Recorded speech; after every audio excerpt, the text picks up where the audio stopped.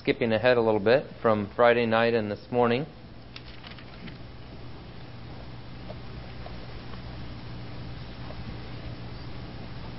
Exodus chapter 16 and verse number 1. And they journeyed from Elim. All the congregation of the children of Israel came to the wilderness of Sin, which is between Elim and Sinai, on the 15th day of the 2nd month after they departed from the land of Egypt. Then the whole congregation of the children of Israel murmured against Moses and Aaron in the wilderness. And the children of Israel said to them, "Oh, that we had died by the hand of the Lord in the land of Egypt, when we sat by the pots of meat, and when we ate bread to the full. For you have brought us out into this wilderness to kill this whole assembly with hunger." Then the Lord said to Moses, "Behold, I will rain bread from heaven for you, and the people shall go out and gather a certain quota every day, that I may test them, whether they will walk in my law or not. And it shall be on the 6th day that they shall prepare what they bring in, and it shall be twice as much as they gather daily." Then Moses and Aaron said to all the children of Israel, "At evening you shall know that the Lord has brought you out of the land of Egypt. And in the morning you shall see the glory of the Lord, for he hears your murmurings against the Lord. But what are we that you murmur against us?" Also Moses said, This shall be seen when the Lord gives you meat to eat in the evening, and in the morning bread to the full. For the Lord hears your murmurings which you make against him. And what are we? Your murmurings are not against us, but against the Lord. Then Moses spoke to Aaron, "Say to all the congregation of the children of Israel, Come near before the Lord, for he has heard your murmurings." Now it came to pass, as Aaron spoke to the whole congregation of the children of Israel, that they looked toward the wilderness, and behold, the glory of the Lord appeared in a cloud.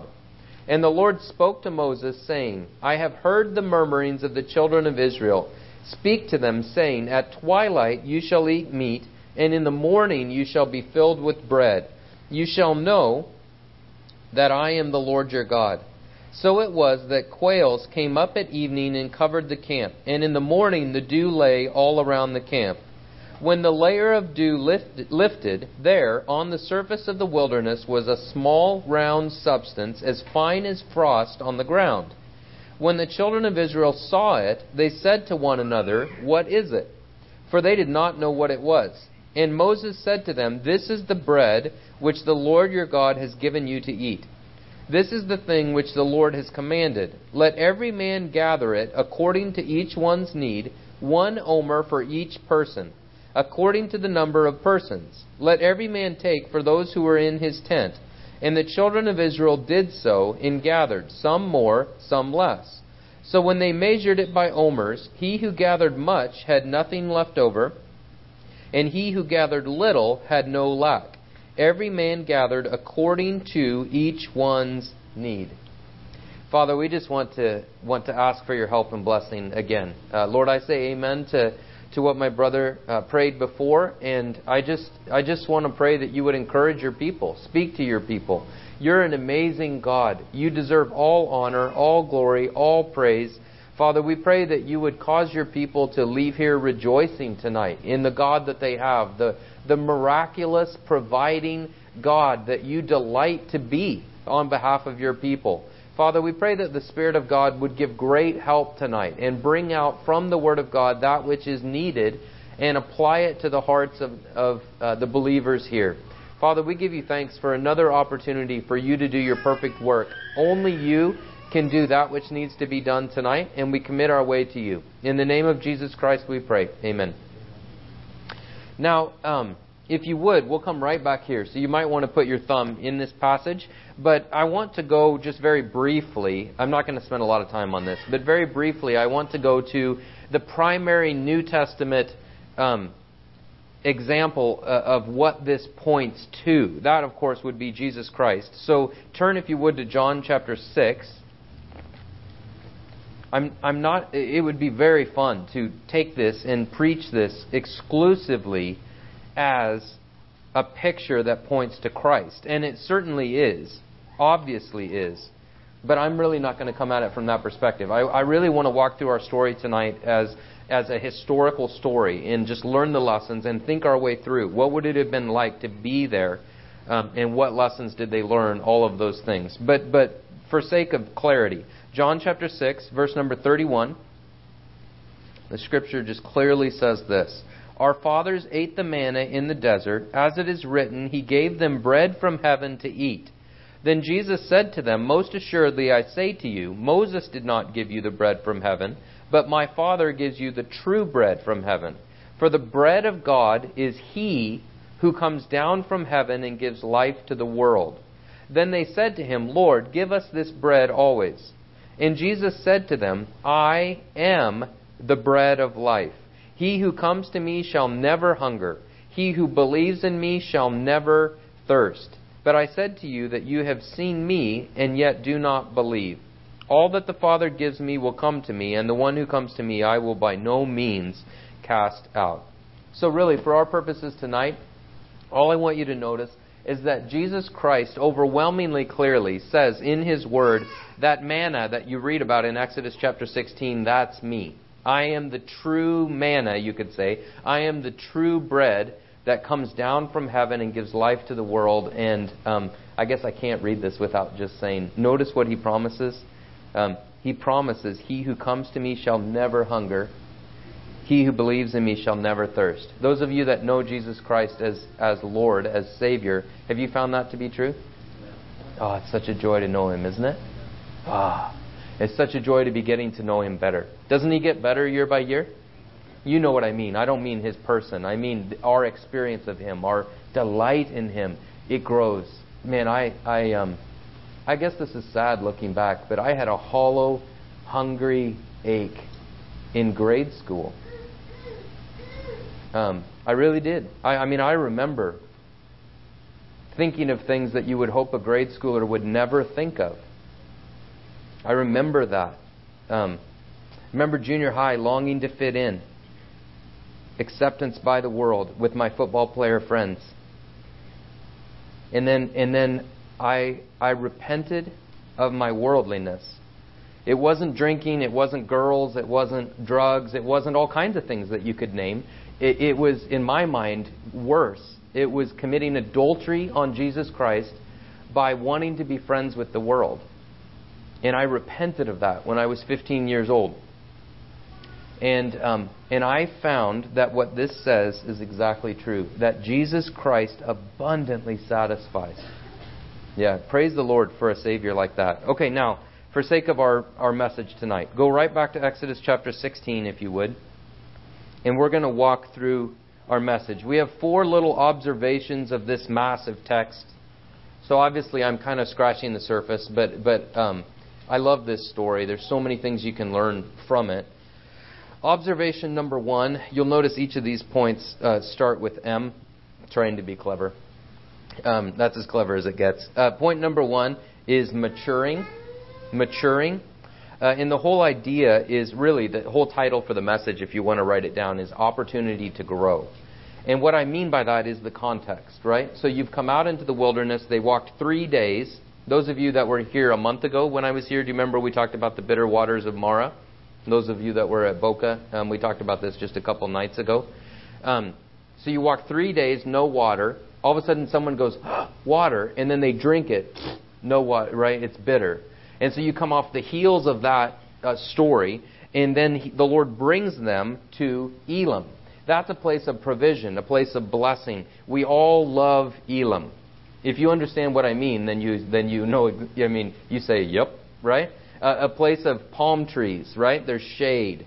My wife likes places of palm trees very much. There's figs, right? There'd be figs to eat.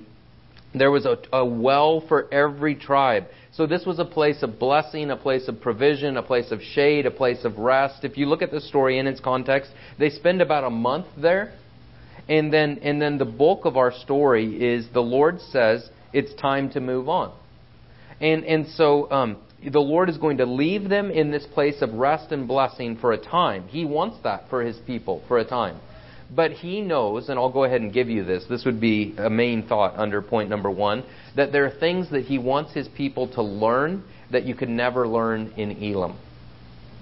Now we'll talk about that more in just a second. I just want to focus on this thought of Elam. We all like Elam. The Lord is good, isn't He? I see Him leading me into places of palm trees and wells and things like that all the time. A number of years ago, Mike Atwood and I were supposed to go to Ireland. This would be, 4 or 5 years ago. I forget these days. And we had 21 days of ministry for 2 men. And Mike flew over a few days early. Because of the way it all worked out, I can see the hand of God all over this, but because of the way it all worked out, he had a few extra days, so he flew, before I ever even got to Ireland, he flew over to England and spent the time with his dad. We had prayed for Mike's dad and Mike's mom for her salvation for years and years and years and years. I don't know, maybe you guys, I don't know if you were praying. There were people all over North America praying for Mike's mom and dad's salvation.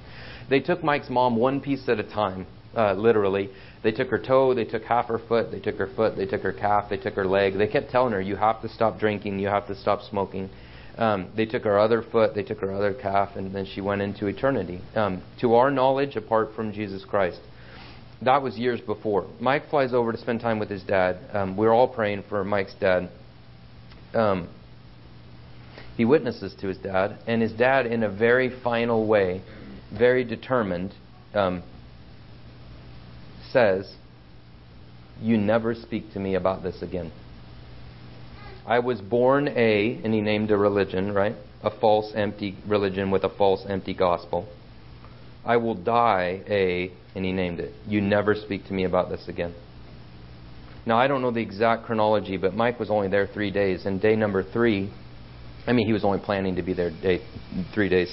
Day number 3, he walked in and his dad had gone into eternity. Beside the bed, right? He walked in and he found his dad just laying there, gone.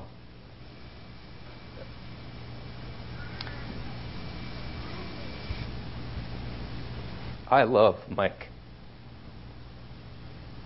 I know it's not what God has for me, but I would quit everything and just be Mike's Barnabas if I thought it was what God had for me. I flew over to Ireland, and here one of my closest friends in all the world can't make it, and is going to preach the gospel, which he did at his own, to our knowledge, unsaved father's funeral. I had my 21 days, and this is not the important part of this story, but I had my 21 days, and I did the ministry that was intended for Mike, the ministry that was intended for me. And the only reason I include that is just to say I was exhausted at the end of 21 days. I forget how many times I spoke. It was something like 48 times during that time. And so long story short, Mike is over. I wanted to fly over so bad, and I just didn't think it was what the Lord had for me. Mike's over preaching the gospel at his own unsaved father's funeral, to our knowledge, unsaved father. And I have, I do this over here by God's grace with His help. I get back to the airport in Dublin, and now forgive me, I know that this is a little bit crude, but oftentimes I'll get back to an airport and I'll feel so exhausted that I feel physically sick, like I'm going to vomit. And I very much felt that way. I just was exhausted physically. So I check in, I get to my gate, I kind of collapse down into this chair. And within probably a minute or two of hitting this chair, over the PA, they say, Scott DeGroff, would you please approach the podium? Now, if you travel very much, you know what that means. That means they're going to bump me up to first class. And so I stood up and I went, yes, right? And I started walking up to the podium. And then immediately following that announcement, they said, Mike Atwood, would you please approach the podium? And Mike didn't know I was there. I didn't know Mike was there. And we walked up to that podium, and they gave us our tickets. We were right next to each other. I don't know if you've ever flown international first class, but we sat there literally laughing out loud, right? 2 pioneer workers suffering for Jesus, And we ate filet mignon and grilled asparagus and chocolate mousse and fruit and cheese, and they'll bring you more if you ask for it. And you're sitting on a throne at 33,000 feet, and it goes all the way back. Your feet come out, and we just laughed out loud at the goodness of God. Only a kind and loving and gracious God would do things like that. Right? Mike wasn't even going to fly home through Dublin. It just was so much cheaper that he ended up hopping over to Dublin so that he could get back home. I didn't expect him. He didn't expect me. And we sat there at 33,000 feet. We prayed together. I mean, it was just, I don't know. I'm kind of thankful to have a God like that. And you see that here. Right? He brings his people through bitter waters so that he can test them in verse 25 of chapter 15. And then he brings them to Elim, a place of blessing, a place of provision, a place of his kindness. And they dwell there for a month. And then he's going to move them on from Elim. Why? Again, it's because he wants his people to grow.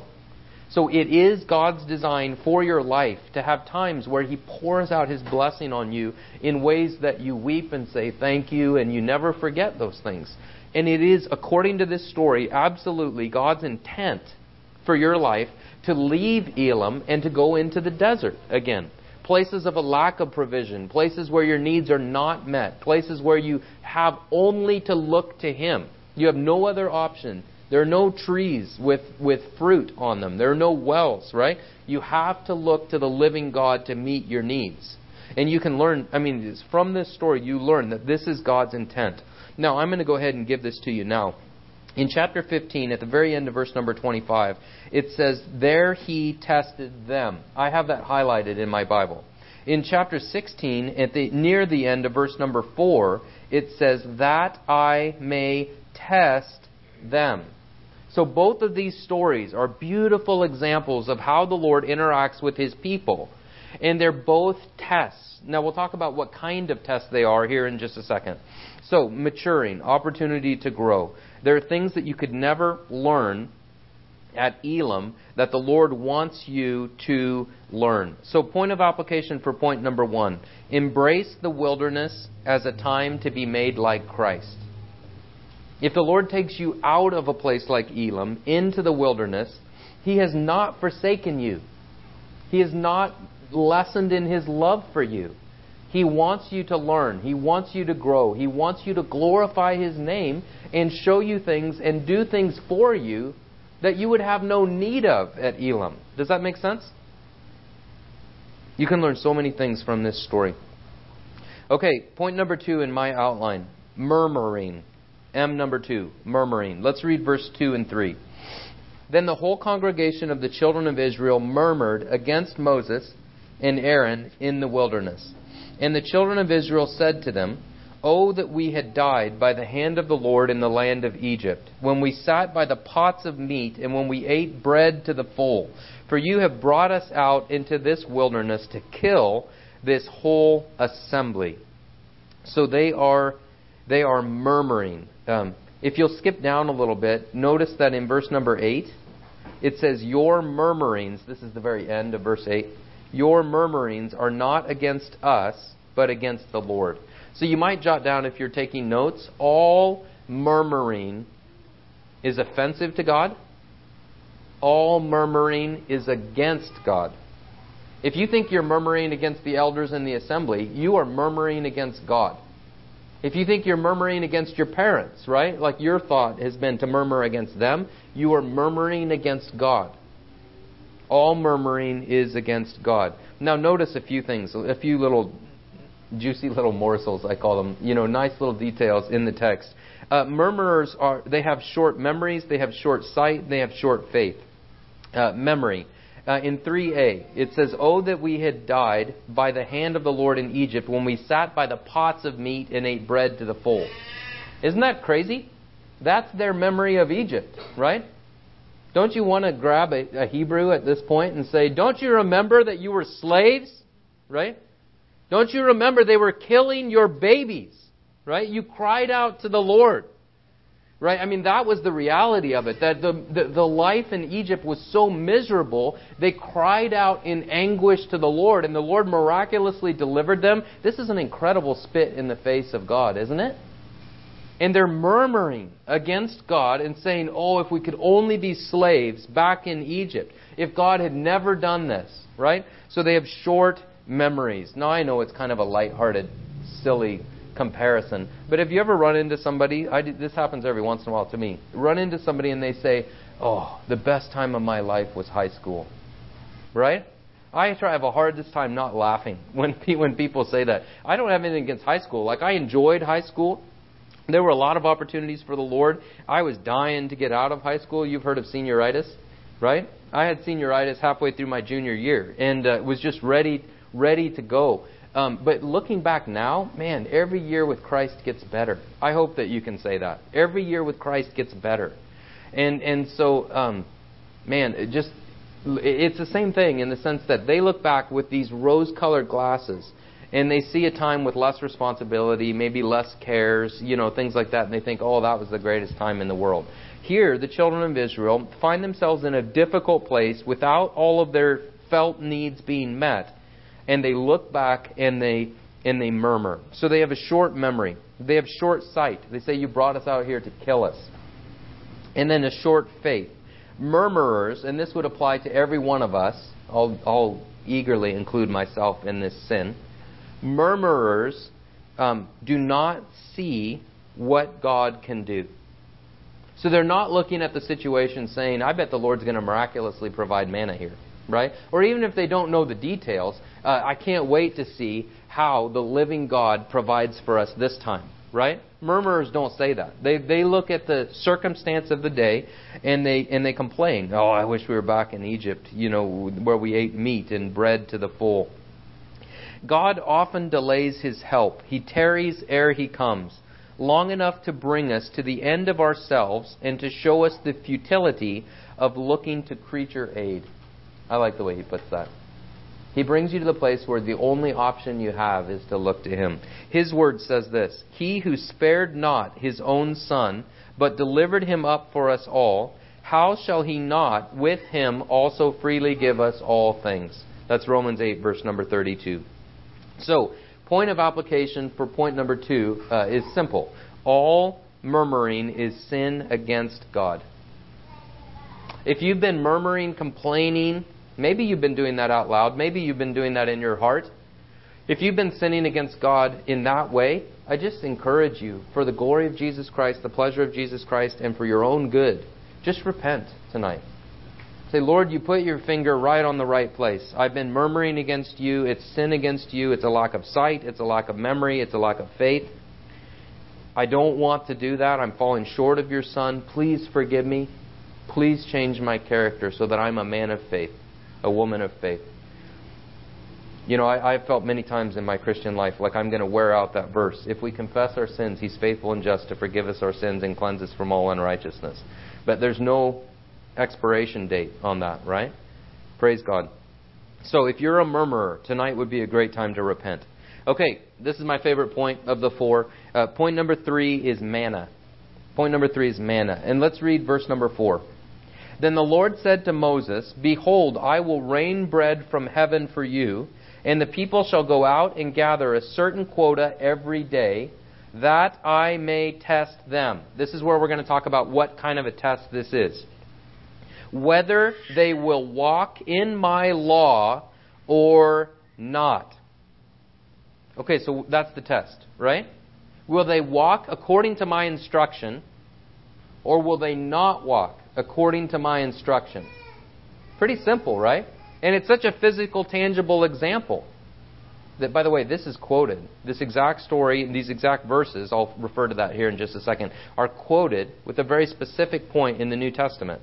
So you have a story here. Primary New Testament usage is Jesus Christ says, that manna, that's me. I am the living embodiment of what that pictures. Secondary is this right here. We'll talk more about that in just a second. Okay, so what was the test? Go out and gather as much manna as you need. As you read through this story, it says it multiple times. Let every man take for those who are in his tent 1 omer for each person, according to the number of persons. The children of Israel did so and gathered some more, some less. Forgive me, where is it? Is it 17? Children, measured by omer. He who got... Anyways, I'll give it to you. 2 times it says, I remember what it means in Hebrew, and I can't remember the English. It's each one according to his eating. Forgive me, this is bad preaching. If you're looking for a bad example, this is it. It means each one according to his eating. It's the same exact phrase that's used in the Passover, right? Everybody had lamb in the Passover, and you could have as much as you needed, right? Each one according to his eating. It says it twice in this text. I don't want to read through the whole thing and find it. But there was going to be enough. So everybody gathered enough. And the test was, there's going to be an abundance of resources. In this story, it's manna. So a lack of water in chapter 15 is a test. An abundance of bread in chapter 16 is a test. I think this is so incredibly important. The Lord will test you by making you have a lack of resources. Okay, what are my people going to do? The Lord will also test you by abundantly pouring resources out on you and then giving you clear teaching in the New Testament, 2 Corinthians 8 and 9, that quotes verse number 18 and says that basically, to put it in my own words, we'll read it again here in just a second, but to put it on my own words, when you have extra, like your needs are met, when you have extra, the extra, that's not for you, that's for others. That's the whole point.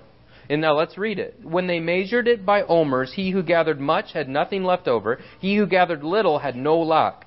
Every man had gathered according to each one's need. Now, I'm not going to go to 2 Corinthians 8 and 9. That's a beautiful passage. It's the most expansive passage that we have on teaching of giving in the New Testament. How to handle financial resources, what the Corinthians were being instructed, all of that. Please look into that. Please study that out. I'm just going to give you the physical illustration here. And then he uses it in the context of financial giving, right? So let's suppose I need $500 a month to pay my bills. 1 month I have $400. By God's design, resources should flow. We actually see this all the time. Resources should flow this way so that my needs are met. And then the next month, I have $800. Why did the Lord give me $300 extra? According to the picture, right? 2 Corinthians 8 and 9 is abundantly clear in the context of financial giving. The extra is not for me, it's for others. And so it should flow back. And it actually specifically says, right, in the English, in 2 Corinthians 8 and 9, it specifically says that their need is supposed to be met by your abundance. And then they said not that they would be rich and you'd be poor, but it's supposed to flow back, right? Eventually you'll have a need and then it'll be met by their abundance. So let me give you an example. This was an incredible privilege for me and a delight for me. This is only a good God that could do something like this. The first time that my wife and I and kids ever went to Spanish Wells, it was a little over 4 years ago.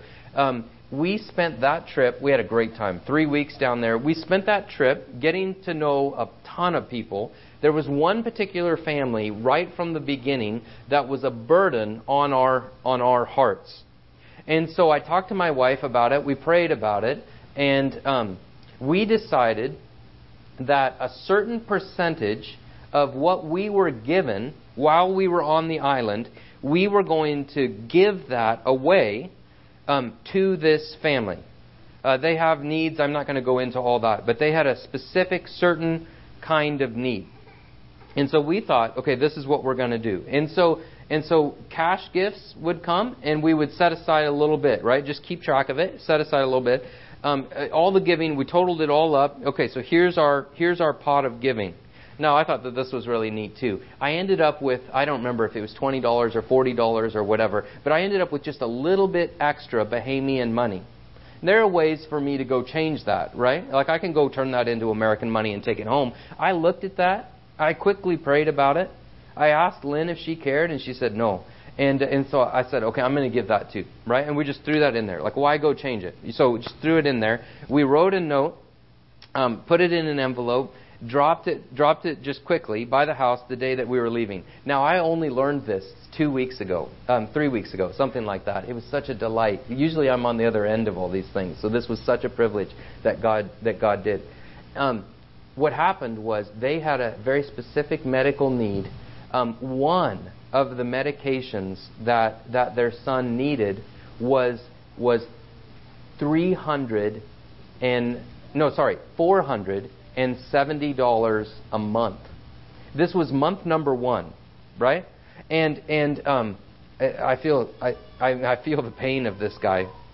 I'm a man, right? I want to provide. I want to be a man. I want to take care of my family. There's a part of me, I don't know if it's really admirable, but there's a part of me that wants to be independent, that wants to be strong. And this guy was wrestling through all these things, like how am I going to take care of this medication that my son needs? And on that particular morning, he just gave up, right? He could not buy the medication that his son needed for $470. He went off and he worked a job that morning, and the lady that he worked the job for said, hey, I hear so-and-so has been having a hard time, and I know that you guys are having a hard time. She said, I just really wanted to help. It's not very much, but I just really wanted to help you with this. And she handed him a $100 bill. And he came home, and he said to his wife, you're never going to believe this, right? I just did this job, and the lady that I did this job for, she gave me $100. And his wife, these are dear friends, his wife was sitting in the living room crying and said, well, you're never going to believe this. We had come by, and the amount that God had led us very systematically, the amount that God had led us to put in that envelope, right, plus the little extra, was $370. And now I only learned this a couple of weeks ago, and it's just such a delight to have a God like that. So he went out, worked, got $100, came home. She was waiting there with $370, and they put that together, and they went and bought month number 1. Isn't that good to have a God like that? And I'm telling you that, like I would really, I don't know, I'd rather personally not say those things. But I'm just telling you, as an illustration of this story, that the tendency of the human heart, right? There's manna everywhere. God says, okay, here, I'm going to give them abundant resources to see what they do with it. What is the tendency of the human heart? Hoard it, right? By the way, this is the American way. You hoard it, right? You deserve it. Will your finances make it through retirement? All the rest of it, right? You hoard it. And so God says, I'm going to test them to see whether they will use the manna the way I tell them. Go out and get what you need. Right? What did they do? They took extra.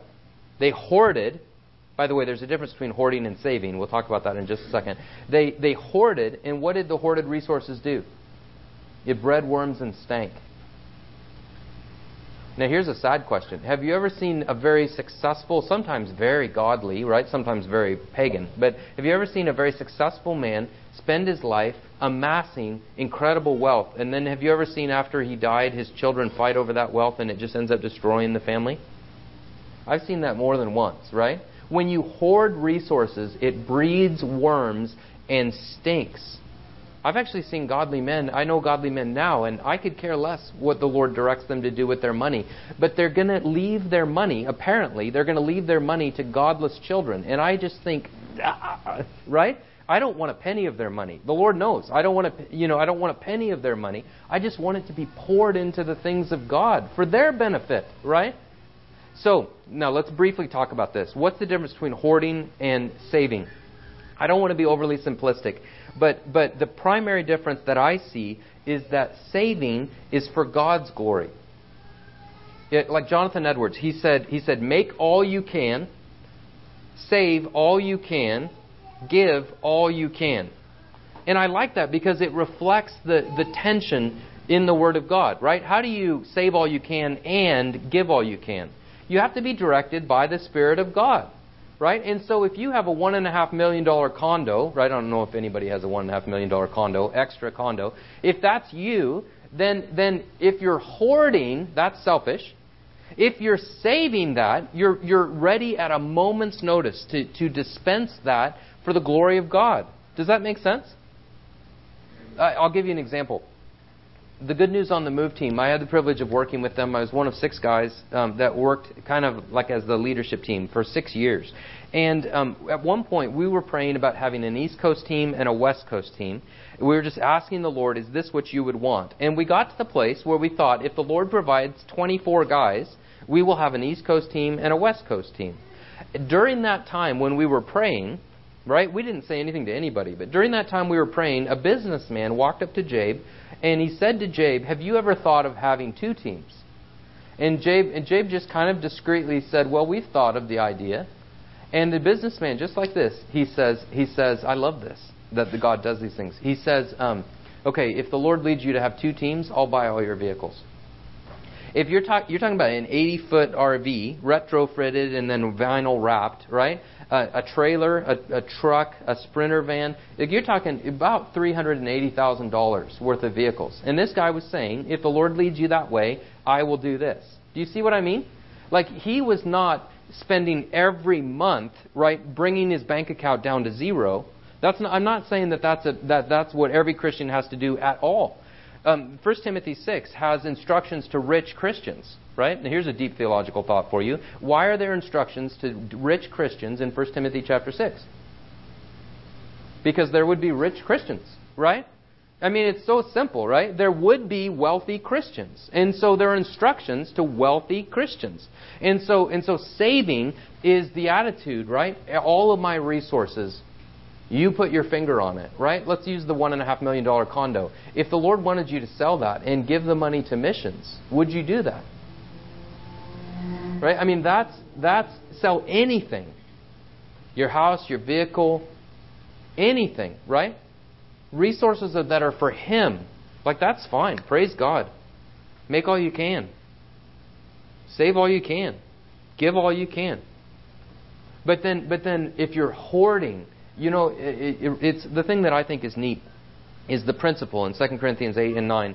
Let each one give as he's purposed in his heart, not grudgingly or under compulsion, for God loves, right, a hilarious giver, right? A cheerful giver. And so it's up to you. Nobody has to do well in the Christian life. You do not have to do well. You can stand with incredible sorrow at the judgment seat of Christ someday, having done horribly poorly for the glory of Jesus Christ in your life. Nobody is required to do well. And in that sense, I'm not trying to make anybody do well, although I long for, I ache for, and I pray for that you do well at the judgment seat of Christ. So it's up to you. My encouragement is simple. Based on this story, ask the Lord. Well, I would sit down. I would encourage you to sit down and systematically, everything in your life, give it to the Lord. I did that before the Lord about a year ago.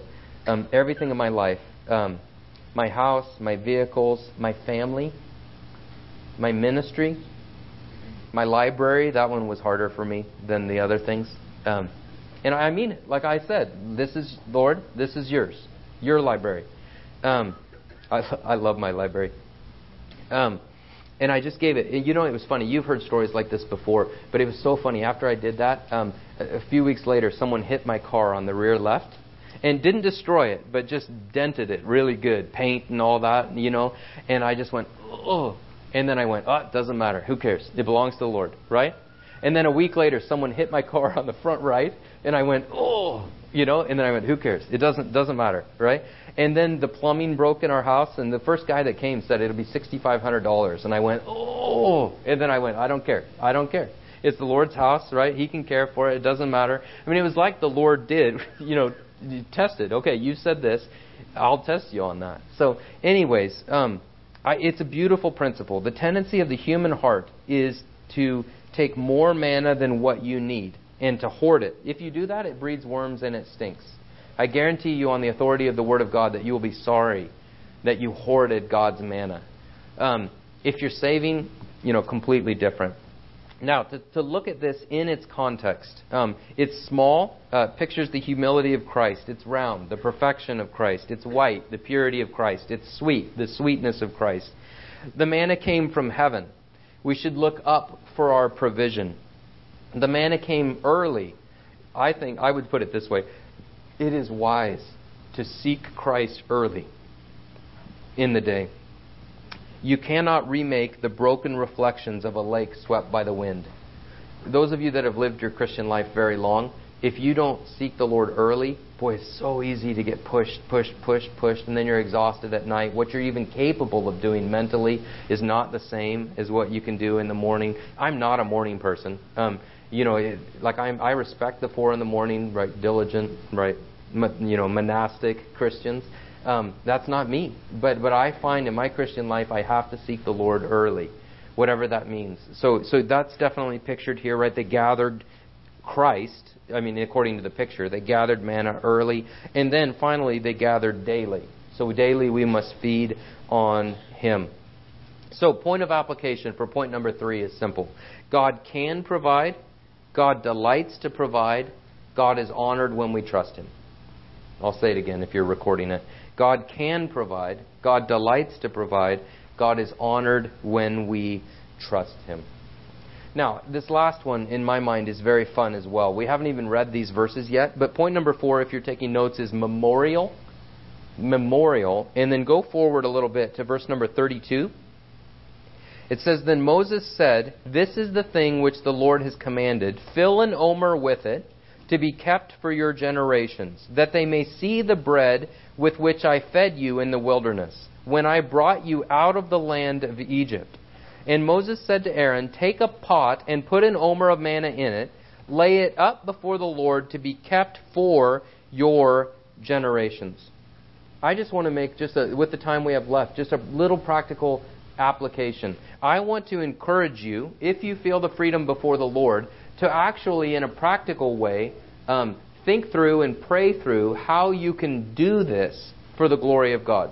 Here, they're taking a miraculous provision of God, and they are laying that up as a physical memorial, as a testimony to what God did. Now, please notice here, in verse number 7, it says, In the morning you shall see the glory of the Lord. I think this is so cool. What did they see in the morning? I know it says the glory of the Lord, but what did they actually physically see in the morning? The manna, right? Okay, so what they saw was manna. That's the glory of the Lord. Of course, it points to Christ. I'd love to develop that. But in this physical, historic sense, what I want you to see is that the provision of God is the glory of God. Don't you love to hear the stories of how God provides for His people? Right? There are whole books written, and I love those books. Right? I have those. I've read those multiple times. I'll probably read them again. It's such a joy to hear how God provides for His people. And of course, the greatest provision that God has ever given is Jesus Christ. Right? So the glory of, or the provision of God is the glory of God. So based on that, what I'm encouraging you to do is lay up a memorial, however the Lord leads you, for the glory of God. And I'll give you an example of what I mean. We did not think of this. We stole this from a missionary. We stole the name, the idea, everything. We have at home a physical box that we call an Ebenezer box. It's based on Samuel, where they raised their Ebenezer. Thus far the Lord has helped us, right? So we have this box. I think most people call it a shadow box. It's got the little cubicles in it. It used to be more popular, I think, than it is now. But people would collect those little miniatures, right? It's that kind of a box. So that's our Ebenezer box. So years ago, when we went into full-time work, my neighbor, he's a lovely Christian guy, he said, now what are you going to do? And I tried to explain it to him. And he said, and who's going to pay you? And I tried to explain it to him. And he said, and how many months' income do you have saved? And I said, none. He just kept asking questions, and he could not wrap his head around what we were going to do. It just seemed crazy to him, right? And so at the end, now he's being gracious. He wasn't being mean or spiteful, anything like that. He's being gracious. At the end of our conversation, he looked at me and said, you can eat with us. Like he fully expected my family was going to starve, And so off we launch into full-time work. We went on a trip at one point. We came home, and it was fun. It took us a second to even realize what happened. Eventually, I walked over to the fridge, opened it. Our refrigerator was packed full of food. I opened our freezer, packed full of food. My dad had let somebody, I don't of course know who, but my dad had let somebody into the house, and they loaded our fridge. They loaded our freezer. I went to the cupboards. They loaded our cupboards. Right? I have no idea what they spent, but we were just packed with food. We ate on that literally for months. We got to the point where I remember I had, if I remember correctly, I think I had 13 cents in my checking account. It was either that or 39, forgive my feeble brain. But anyways, I didn't have enough money to go buy rice. I didn't have enough money to go buy beans, right? That's what I remember. Almost zero money. I'd gotten down to 3 or 4 cans in the cupboard. There was nothing, literally nothing in the fridge, nothing in the freezer. And every time we got another can out of the cupboard, my joy just went up and up and up, thinking I cannot wait to see how the living God provides, right? We got down all the way to almost nothing. We drove about an hour to just to visit this little group of Christians, no preaching, anything like that. Just go visit. We had a wonderful time of fellowship. Before that was over, one of the brothers came up and he said, "I have a cow that was struck by lightning today," and he said, "If you want it." Right, like they took the meat, they butchered it. Like the part of it was pre-cooked, but part of it was fine. And so he comes to us, and he's got double bagged, right? These plastic bags. He's got T-bones and porterhouses and ribeyes and like all of this beautiful meat, right? And he said, "No, there's something else too." And he goes back to his truck. He comes back with these big grocery sacks, these paper grocery sacks, and he's got vegetables, farm fresh vegetables stuffed, right? So home we go, right? He doesn't know I can't buy rice, I can't buy beans. I never told him. By the way, I still haven't told him. He doesn't know that. And so we go home with our farm fresh vegetables and our beautiful pieces of meat. Now, this is the part I just laugh at looking back. I should go tell my neighbor this. But my neighbor who said, "You can eat with us," every night, for weeks, every night I was grilling steaks on the patio, you know. He's out mowing his lawn. I'm grilling steaks, you know. How's full-time work? It's going good, you know. And it was so fun. Now, my whole story is this, right? The provision of God is the glory of God, right? I'm happy to emphasize that. But the whole story is this. In our Ebenezer box, we have little steaks. Does that make sense? Yeah. So my kids know the story, right? Now another story. My kids were young when we went into full-time work. I know Rebecca doesn't remember this. I mean, it's Rebecca now, but it was Rebecca. And she doesn't remember this. But there are little miniature shoes in our Ebenezer box. This has only ever happened one time. The kids had no shoes. We asked the Lord, "Would you please provide shoes?" We prayed with the kids. It's such a privilege to live this life and to see the Lord build the faith of my kids. We prayed with them, "Lord, would you please provide shoes?" And somebody showed up at the house, right? We went to the door. They're just beaming.